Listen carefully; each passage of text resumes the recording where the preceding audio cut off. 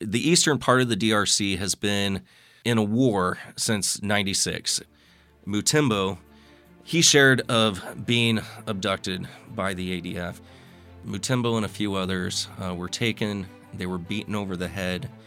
They were eventually put into basically a well and left there for days. And he can't actually remember how he got out. But he knew that somehow he was rescued, spared, and he praised God for that. Jesus never promised his followers an easy path. In fact, he told his disciples that the world would hate them. He sent them out as sheep among wolves. Jesus' words came true in the life of the apostles, and they're still coming true today in the lives of his followers around the world.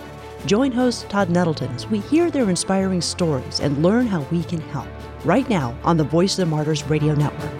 Welcome again to the Voice of the Martyrs Radio. My name is Todd Nettleton. We're in the studio today in Bartlesville, Oklahoma with Jeremy Malkin. He is the regional leader for Voice of the Martyrs work in West and Central Africa. And we will talk a little bit about some of the countries that he is working in and overseeing our work in. We will talk about new countries that have just been added to the Voice of the Martyrs prayer map. In fact, that map will be in your mailbox just in a few days. If you already subscribe to the Voice of the Martyrs magazine, if you don't already subscribe, you can at vomradio.net. I would encourage you to do so. Jeremy has been our guest previously on Voice of the Martyrs Radio. So, Jeremy, welcome back to VOM Radio. Thank you so much, Todd. You know, it's interesting to me. We started out this year talking about some places in Africa. You and Sean were here together. One of the countries we talked about is Benin. We're going to talk about that again today. But as we think about a new prayer map and new countries, what goes into that on your side, on the international ministry side, to say, hey, this is a country that hasn't been on our prayer map, but we need to put it on there. The Christians are being persecuted there. We need it on our prayer map. How does that conversation go?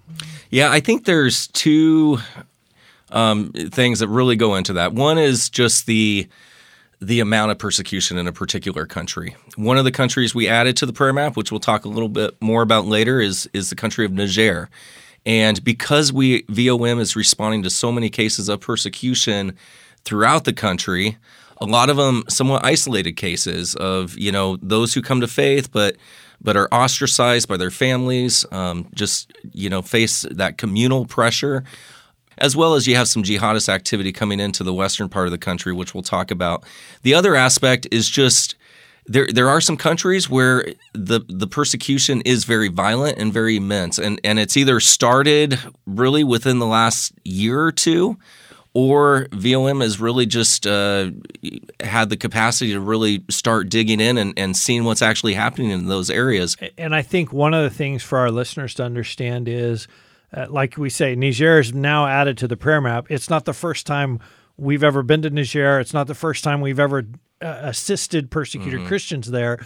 It's just gotten to the point where we're like, hey, this is not a one-off. This is not sort of out of the ordinary. This is now the ordinary. This is what it means to be a Christian in that country. So I think it's important for our listeners to know, yes, we've had people on the ground there. We have talked to Christians there. We have had an eye on it for several years. By the time it gets to the point where we say, we need this on our prayer map. Yes, definitely. I mean, Niger is a great example of that because back in early 2015, there were over 80 churches that were attacked, and by just Muslim mob violence. But even at that time, we thought, well, this seems somewhat isolated. This isn't the norm in Niger. Whereas today, because of the amount of cases we're responding to, and because of the jihadist activity near the Burkina and Mali borders, it is significant enough where we feel that we're there all the time, we're responding all the time. How could we not include it on the map? And one of the countries that's not on the map, but is kind of in that state where, hey, we're starting to see some things that's concerning to us, we're starting to have contact there, is Ivory Coast, or Côte d'Ivoire, as they say.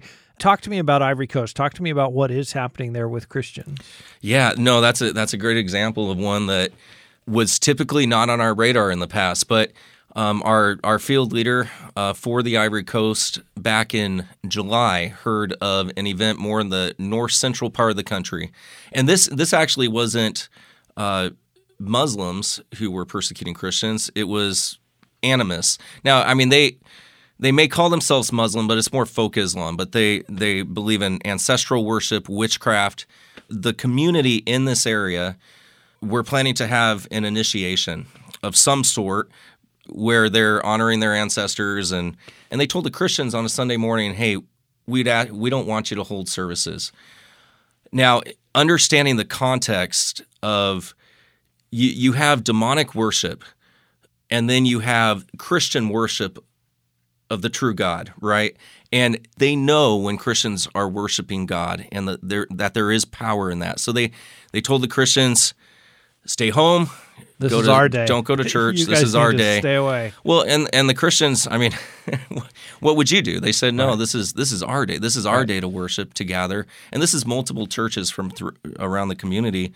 And so they go, they hold services, prayer time, worship, and go back in the evening. And then that evening, the animistic community started raiding these churches and particularly focusing on the church leaders, where the leaders were beaten, stripped naked, dragged into the street as a way to shame them and expose them, and then other members of the congregation were severely beaten as well. We photos of legs and arms broken, and wow, and many people hospitalized. Out of the 5 churches that were attacked, 3 of them were completely destroyed to the ground.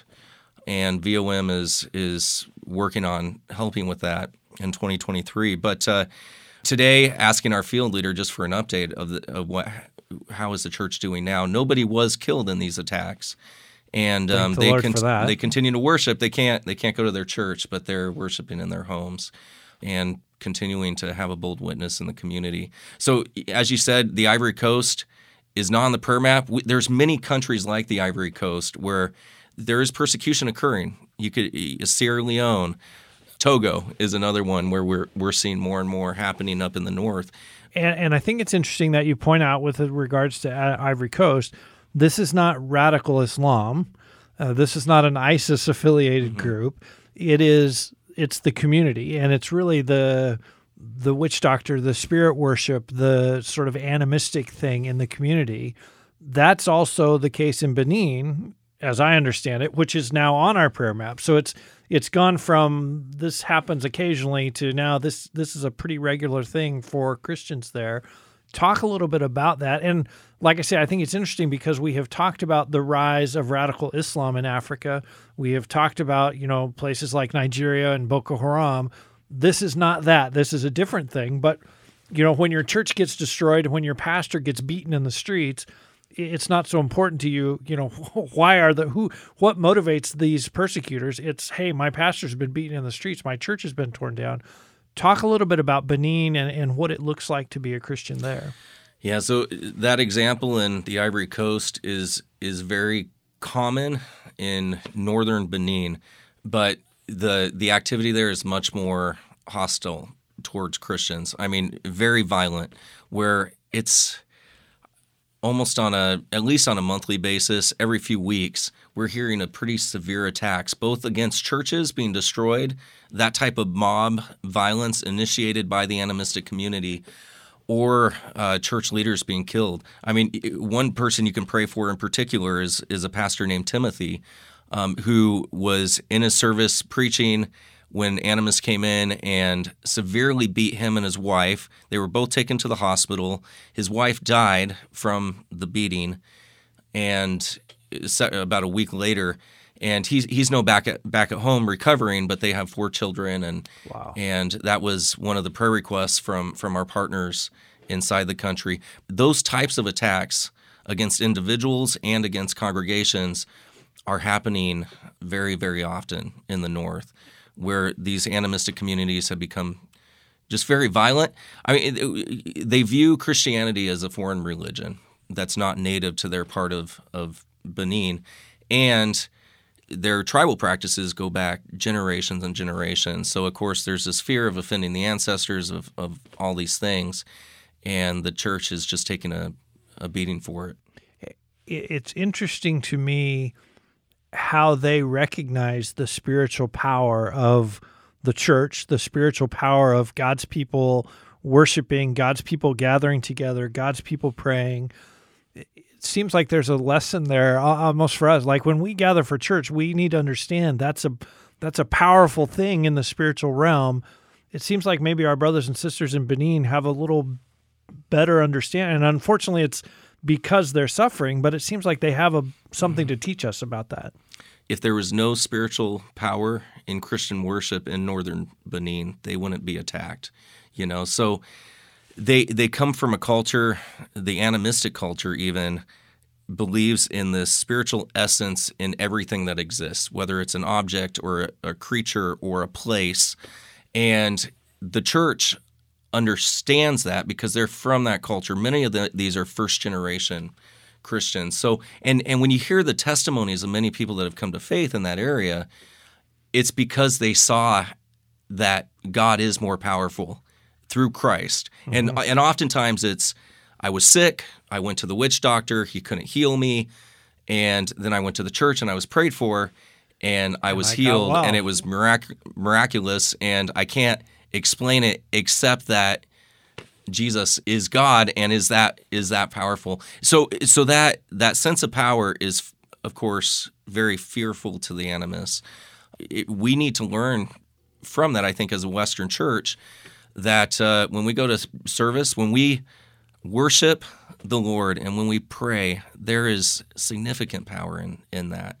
You can go to places like northern Benin, and they're asking for our prayers, and they say, we feel your prayers, we know you are praying for us, and that means more to us than anything else, because they know that power is there, and I think we can be encouraged by that to not only pray for them, but to live our lives in such a way with such boldness that we know the gospel is going to transform lives. So would part of their fear of the growth of the church would be that the spirits are going to get angry? Like the village spirits or the whatever is going to get angry if we allow these people to be Christians, that's going to make trouble for us? Is that part of their thought process? Or is it simply they're outsiders, they don't belong here? No, that's definitely part of their thought process, that the ancestors would be angry with them. But when you think at the root of animism, again, is demonic worship. Animism in northern Benin is where what we refer to voodoo originally came from. And we know kind of what that implies and just the evil behind it. But it's satanic. It's opposition towards Christ, mm-hmm. towards Scripture, towards the church. So when light comes into a dark place, when the church stays put and continues to worship, that light is noticed, and we know that light overcomes darkness, but darkness is gonna push back like it does everywhere else. Why there is persecution in general, whether by Muslims, animists, or radical Hindus. It's so it's the light of the church in that community that is so fearful to the animus. And I want to encourage you, we're going to talk in just a few minutes here with Jeremy Malkin. He is the regional leader for West and Central Africa. We will talk about specific ways we can pray for the countries in his region, but I especially want to highlight Pastor Timothy, who he talked about has lost his wife. He is raising their 4 children now without their mom. I would encourage you to pray for Pastor Timothy. Jeremy, let's kind of switch gears and look at DRC, Democratic Republic of Congo. I know there's a story coming up in our January magazine specifically about a trip that you were on to go to DRC to meet the Christians there, to hear what's happening with them. This was eye-opening to me, okay? And I've been working here now almost 25 years. I've read a lot of persecution stories, but some of the stories that you shared from that trip to DRC were shocking to me, just the level of violence and the level of persecution that's happening.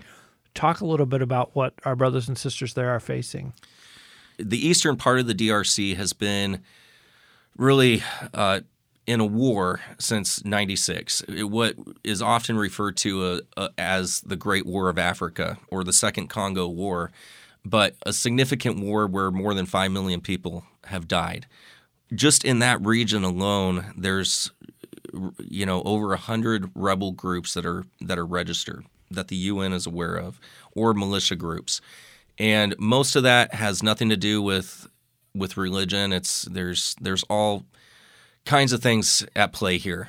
Geography, just natural resources, ethnic divisions, political differences, and a number of different things.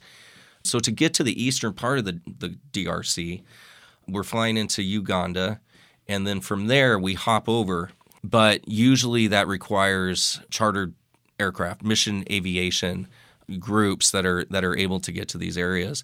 And oftentimes when we're flying into these very remote areas, because you can't travel by land, mainly because of the conflict going on, it's too dangerous. Sometimes in some areas that we go to, it's just not developed enough to really go by roads. Unless you may take, a week driving through the bush. Even going by plane to these dirt airstrips out in very remote areas, it's usually finding out a day before if we even have permission to land because of the security situation. I mean, one of the villages that we went to, through connections that we have through some of our team, there's a Ugandan military presence on the ground trying to secure the region from a rebel group called the ADF, the Allied Democratic Forces, which is the main persecutor of Christians in this region. It's an Islamist group, has an Islamist agenda to have a Muslim enclave in that region, complete Islamic control, and has carried out brutal attacks.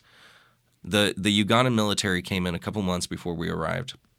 The mission aviation ministry who brought us there hadn't landed there in over a year and wasn't sure that it would be possible. But we got in contact with the commander of the Ugandan military, who cleared the air, made sure it was clear through relationships, and kind of said, okay, you guys are good. There's security on the ground. Don't stay more than 2 hours. And we did. I mean, even flying into this area, we did 2 flyovers just to make sure that it was in fact clear. And there were about 100 Ugandan troops in formation along the airstrip with a number of armored vehicles and tanks. And finally landed. We're put into an armored vehicle, taken to town, where that's really the only place we could stay in this area because the outskirts were still unsecure. The ADF was still very active. So taken to the town, met at a church in the center of town where believers started coming to us. First 30 minutes, about 300 people trickled into the church, and every one of them wanted to share their testimonies. These people had just returned to this town within the last 2 months when the military came in to protect them. They had previously just been living out in the bush or in internally displaced people camps because it was too insecure. So they were just returning home and telling us story after story of what had happened to them. All the churches that they had used to attend in nearby villages had completely been destroyed. In fact, the church where we were meeting them in was the only church that was remaining. An example of one of the stories, which this brother is on the cover of next month's magazine, January magazine. But Mutimbo, he shared of being abducted by the ADF. And we probably met over 20 people similar to Mutimbo, primarily women. He was one of the few men that we met who had been abducted by the ADF and somehow escaped or were released over some time. So Mutimbo had been abducted and with about 20 others. And these are typically raids on a village, and people are gathered up and taken to one of the camps of the rebel group. They were asked each, what is your role? What do you do? And Mutimbo is like, well, I'm an elder at my church, and that's who I am, So thinking that he could be killed because of that. And he was actually told, well, because of your position in the church, if you don't deny Christ, we're going to kill you. So think long and hard about this. One younger man that Mutimbo started breaking down in tears as he told about this young man's story, this Saeed in his 20s. So Christian, named Saeed, Islamic name, the ADF soldiers took Saeed and said, "How can you disgrace Islam by being a Christian with a Muslim name?" and killed him on the spot. And so the other, Mutombo and a few others, were taken. They were beaten over the head, and they were eventually put into basically a well and left there for days. Now, again, there's a lot more to the story, which you can read about in the magazine. But Mutombo was beaten so hard, he doesn't think clearly. I mean, there's some mental issues now that he has, and some of the other elders at the church were telling us about that. Just heartbroken for Mutombo and what he went through, and he can't actually remember how he got out. If they rescue, pulled him out of the well or whatever, but he knew that somehow he was rescued, spared, and he praised God for that. But his mind was so far gone he couldn't remember everything that had happened. So that's an example of one story. Out of those 300, and he knew. I mean, you had to know. If I say I'm an elder in my church, this is not going to go well for me. Like, he knew that when they asked the question. Oh, he knew. And yet he was willing to say, "This is what I am. I stand for Jesus." He was. In fact, they kind of asked him a follow-up question. Are you sure you're an elder in the church? Do you really serve within the you're church? A farmer, because you realize what will happen to you. And he was very adamant about it. He's like, I'm here to serve the Lord, no matter what the cost. So, yeah, you'll see a picture of him on the cover of January's magazine. But that was one story. So very many stories. So when there were about 300 people in the church and everybody wanted to share. But when we asked them, how many of you have had loved ones, close family killed in these attacks by the ADF, 90% of them raised their hands. And you just see a whole room of hands going up, and these aren't just distant relatives. These are children. These are spouses. These are parents that have been killed in this violence. So, how do you process? You're there. You've gone a long way. You only have 2 hours because they've said, "Listen, it's not safe for you to be here longer than 2 hours. You need to get on the plane and get back out of here." You have 300 people who want to share their stories with you. How do you even decide who to talk to, and how do you, it's almost heartbreaking to leave without hearing all 300 of those stories. Yeah. How do you process that as you leave? It's difficult. We rely on our hosts, on the ground. So in this case, it was pastors from a local church there who kind of vetted, these are the stories that you should hear from, knew the people well enough to choose who would share. And so leaving it in their hands and letting them kind of do the groundwork, the hard work. But that's not the ideal situation either. Right. I mean, we really, in most cases, and we went to another town where we had much more time, our preference is to go home to visit families or individuals one-on-one, to really hear their stories in their own comfort, right. Their own setting, understanding where they live and where they're at. And, of course, they're going to feel much more open to share when they don't have a few other 100 people listening to them. 299 other people listening. Yeah, so that's the preference. But going in, sometimes it's all we can do, and it's more about gaining context, understanding what is the situation. I actually read a few days ago that there's the ADF and there's been some other rebel activity in Eastern Congo within the past 2 weeks where there is even a threat of them taking one of the largest towns in the east, Goma, and they've been pushed back with some help from neighboring military presence, but it's taken the Ugandan military away from that area, and so there's been an ADF resurgence in that area that has driven all these people back into the bush again. Oh, wow. So as we speak today, and this I just read about 5 days ago, as we speak, there's nobody at that church that we met them at, and VOM is already engaged in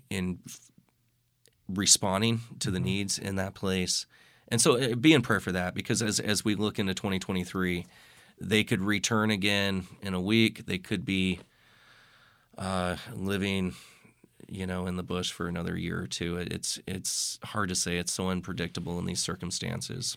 And which makes it very hard for you and your team to know how to help. Are they in the bush for a year? Well, that's one set of needs. Are they in the bush for a week and then they're going to come back to town? Well, that's a different set of needs. Yeah, exactly. How do we best serve them? How do we best stand with them? Mm-hmm. We're talking today on Voice of the Martyrs Radio with Jeremy Malkin. He's the regional leader for VOM's work in West and Central Africa. Jeremy, we want to finish up by talking about how people can pray, but I want to ask you about one other country that's in your region, and that's Nigeria, specifically because of elections next year. And early next year, they will elect a new president. Just can you talk a little bit about the church in Nigeria and maybe just lead into how we can pray? And let's start with Nigeria, because I know those elections will be very significant. I know also there's an increased risk of violence and unrest leading up to those elections. Our brothers and sisters deal with all those different things and all those different pressures. Can you just share a little bit and kind of give us an update on Nigeria? Yes, of course. The church, specifically in the north of Nigeria, continues to be under immense pressure. There is an increase in persecution in certain regions of Africa. To understand Nigeria and a lot of the places where we're working, there's somewhat of a fault line, you might say, splitting Nigeria in half, which also goes south of the Sahel. Burkina Faso faces some of these issues with some of the jihadist threat there, and into the Central African Republic, where we've seen civil war since 2012. So you have Islam kind of pushing south, and then you have kind of a Christian stronghold south of that fault line that's just kind of trying to maintain ground, right, and not be driven further south. The difference is, as Islam pushes south, usually they do that in many of these cases, especially with some of these jihadist groups, they do that by violence. And the Christians standing firm and trying to push back are doing that through prayer, sending missionaries, whatever the case may be, But yeah, so that's kind of the dynamics, so to speak, of Nigeria, where you do have a Muslim north. That fault line that you talked about literally runs right through Nigeria. It really does. It is half and half. The northern part is predominantly Muslim, the southern part predominantly Christian and others, and that fault line is just right across the center of Nigeria. But what you have in northern Nigeria is a very active church and some of the strongest believers than in any other part of the country. Attacks against the church have been ongoing, especially from, of course, Boko Haram in the northeast. Tribal attacks, specifically related to the Fulani tribe, with a very Islamist agenda being supported from outside, often not even nationals to that area of the country, continue to attack Christian villages. And that's caused a very interesting dynamic, which I think we've talked about on VOM radio in the past. But those attacks are ongoing, and it's one of the things that's sad to me. And in my role as media spokesperson, I will sometimes be asked about Nigeria. And the sad thing to me is those attacks happen and almost unreported at this point. It's become so common that it's not even a story anymore. Oh, a church got attacked in Nigeria. Oh, a Christian village got attacked in Nigeria. It's like, okay, yeah, that's happened 50 times this year. We don't need to write a story about that. We don't need to tell a story about that because it's so common. It is. It is very common, to the point where I can't even keep up with it, except when I get reports back from our partners or staff on the ground who say, hey, we've had an attack almost every single day this week. And I'm almost caught off guard because I can't find it anywhere else. Yeah. We're talking today on Voice of the Martyrs Radio with Jeremy Malkin. He's the regional leader for West and Central Africa here at VOM. Now, Jeremy, let's go backwards. Let's talk about Benin and DRC and Niger and how our listeners can pray for our brothers and sisters in those places this week. Yeah. So for Benin, our partners on the ground ask for prayer really specifically for the church in the north of the country, where they are facing the majority of the persecution, strength and boldness to stand for Christ. really they have two options, right? They're going to give in and take a knee and say, we don't want any more of this, and start worshiping in their homes and stop being so public in their churches. Or they're going to say, which they have, counted the cost, and we're going to continue to do what we've been doing, and we know that we're going to suffer as a result. So it's to give in or to suffer. And so they really need our prayers just for the strength of the church there. Amen. DRC, I would say, really pray that the conflict would cease in the east, for peace in the region. Believers need prayer for protection and steadfastness in doing what God has called them to, especially in terms of loving their enemies who have taken so much from them, and really continual boldness to share the gospel to their enemies. I think we can remind ourselves that when hearing of so much conflict and violence, that's really, as you stated, hard to imagine. Even with what we do, the amount of violence and the brutality that we're seeing in Eastern DRC is difficult to imagine. But remembering that the same promises that we cling on to from Scripture are true for them as well. And we can remember our brothers and sisters in prayer, knowing that the Lord cares for them, loves them, sees them, and is working even amidst the violence that they're going through. Lastly, for Niger, jihadist activity is coming in from the west, from Burkina Faso and Mali. These are groups affiliated with ISIS and Al-Qaeda that still operate in the region. And we've heard a lot of stories of what's happening in Burkina Faso and in Mali, of course. The same things are starting to happen in western Niger. In fact, we've heard of several churches that have been completely destroyed in some of these areas, Christians driven out of villages, their communities, and that's continuing to push north and east. So as they process this and know what is the role of the church and how to shepherd their flock amidst a more intense persecution that's coming their way, I think the other thing we can be in prayer for is that there's still avenues and I guess open hearts to receive the gospel among tribes that are more maybe kind of caught up in the conflict in neighboring countries, such as the Fulani. The gospel is going forth throughout the country, and there is openness to hear it. Before the influence of these jihadist groups come into some of those areas, or before that these villages are pressured to, get rid of the scriptures and not having anything to do with Christianity, there is this window. So we could pray that God would continue to use that more and more would come to Christ. And we're hearing incredible testimonies of those coming to faith in traditionally unreached tribal groups in some of the hardest areas of the country. So more avenues for those local believers to share the gospel. Jeremy, you talk about Fulanis coming to know Christ, and just a few weeks back here on Voice of the Martyrs Radio, we had a conversation with one of those, Brother Malik, who is a Fulani and is a follower of Christ. So even here on Voice of the Martyrs Radio, if you're listening now, I would encourage you, go to vomradio.net, find Voice of the Martyrs Radio wherever you listen to podcasts, go back a couple weeks and listen to Brother Malik's testimony. You will be encouraged. You will hear firsthand that as we pray for Fulani to come to Christ, God is answering that prayer. That's, again, vomradio.net, Brother Malik, just a few weeks back. Jeremy, one more prayer question before we stop. How do we pray for your staff who are they're traveling all these miles, they're at risk, but then sitting with 300 people who have lost a loved one and trying to minister and trying to give blessing in that situation? How do we pray for your team? It's a good question. I appreciate you asking that. I would say first, our staff are just so committed and dedicated.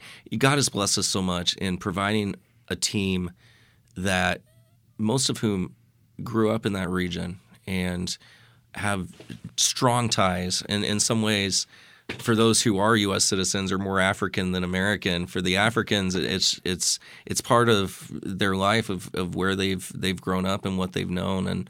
they wouldn't want to do anything else. God has called them to the field.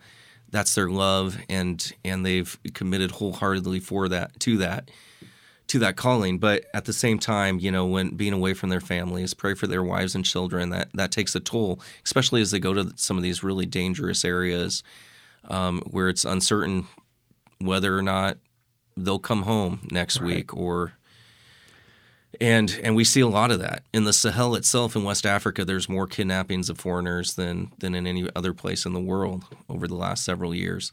So they are serving in hard areas. Of course, pray for their families as they speak to those who are being persecuted by the Holy Spirit, finding having the words to say, to be an encouragement, the scriptures to encourage them with, and just be attentive to the Spirit's leading, to know how to respond, know how to pray with people, know how to just, and sometimes that means crying with them, just sitting there and listening and crying with them and being with them.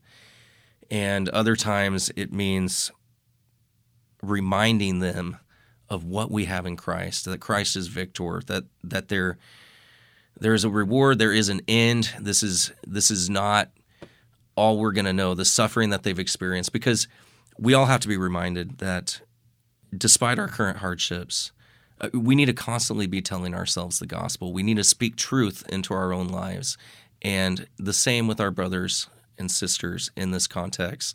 They need to be reminded of truth because times get so difficult or they lose loved ones. And so as VOM field staff ministers are able to remind them of that and be there with them and remind them that the global church is praying for them, that listeners to this show are praying for them, is a tremendous encouragement, and that they're not alone in this. Amen. The words to say. And I know that they got that message when you got out of that truck, when your team gets out of the truck, and it's like, hey, we're here to hear your stories. We're here to pray with you. We came all this way because you're part of our family. And if our family's suffering, then we need to come. We need to be there. So I encourage you with that. I encourage our listeners to pray for your team and you because it is hard work. It is a long way to go, and it is emotionally and spiritually taxing to be in that situation. So please pray for our Voice of the Martyrs staff as they travel in Africa and around the world to meet with persecuted Christians. We've been talking today with Jeremy Malkin. Jeremy, thank you for your heart. Thank you for your passion. And thanks for sharing this week on Voice of the Martyrs Radio. Thank you so much, Todd, for having me. You've been listening to Voice of the Martyrs Radio. As always, you can go and listen to our conversation with Jeremy at vomradio.net. You can also find Voice of the Martyrs Radio wherever you listen to podcasts. We mentioned also Brother Malik, the Fulani, who is now a follower of Christ. That is in our podcast stream. That's on the website, vomradio.net. Go and listen to that conversation. It will help you to pray for God's work in Africa. It will help you to pray for God's work among the Fulani. So I would encourage you to dive into the archives at vomradio.net. I hope that you will be back with us next week. We will be back to continue our conversation, exploring what God is doing, exploring how He's at work in some of the hardest places in the world to follow Christ. This week, pray for our brothers and sisters in Africa, and join us again next week right here on the Voice of the Martyrs Radio Network.